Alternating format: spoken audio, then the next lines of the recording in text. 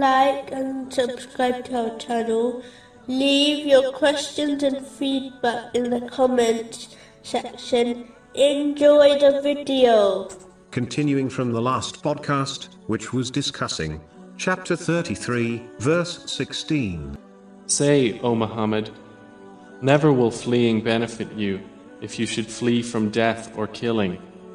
And then if you did, you would not be given enjoyment of life except for a little. In a narration found in Sahih Muslim, number 7500, the Holy Prophet Muhammad, peace and blessings be upon him, advised that every situation is blessed for a believer. The only condition is that they respond to each situation in obedience to Allah, the Exalted, specifically patience and difficulties, and gratitude in times of ease.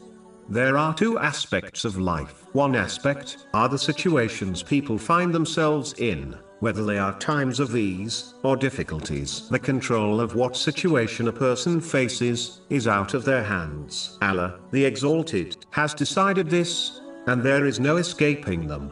Therefore, stressing over the situations one faces does not make sense, as they are destined and inevitable. The other aspect is a person's reaction to each situation. This is in each person's control, and this is what they are judged on. For example, showing patience or impatience in a difficult situation. Therefore, a Muslim must concentrate on their behavior and reaction in each situation, instead of stressing over being in a situation, as this is inevitable. If a Muslim desires to succeed in both worlds, they should assess each situation, and always act in obedience to Allah, the Exalted. For example, in times of ease, they must use the blessings they possess, as prescribed by Islam, which is true gratitude to Allah, the Exalted. And in times of difficulty, they must show patience, knowing Allah, the Exalted, chooses what is best for His servants, even if they do not understand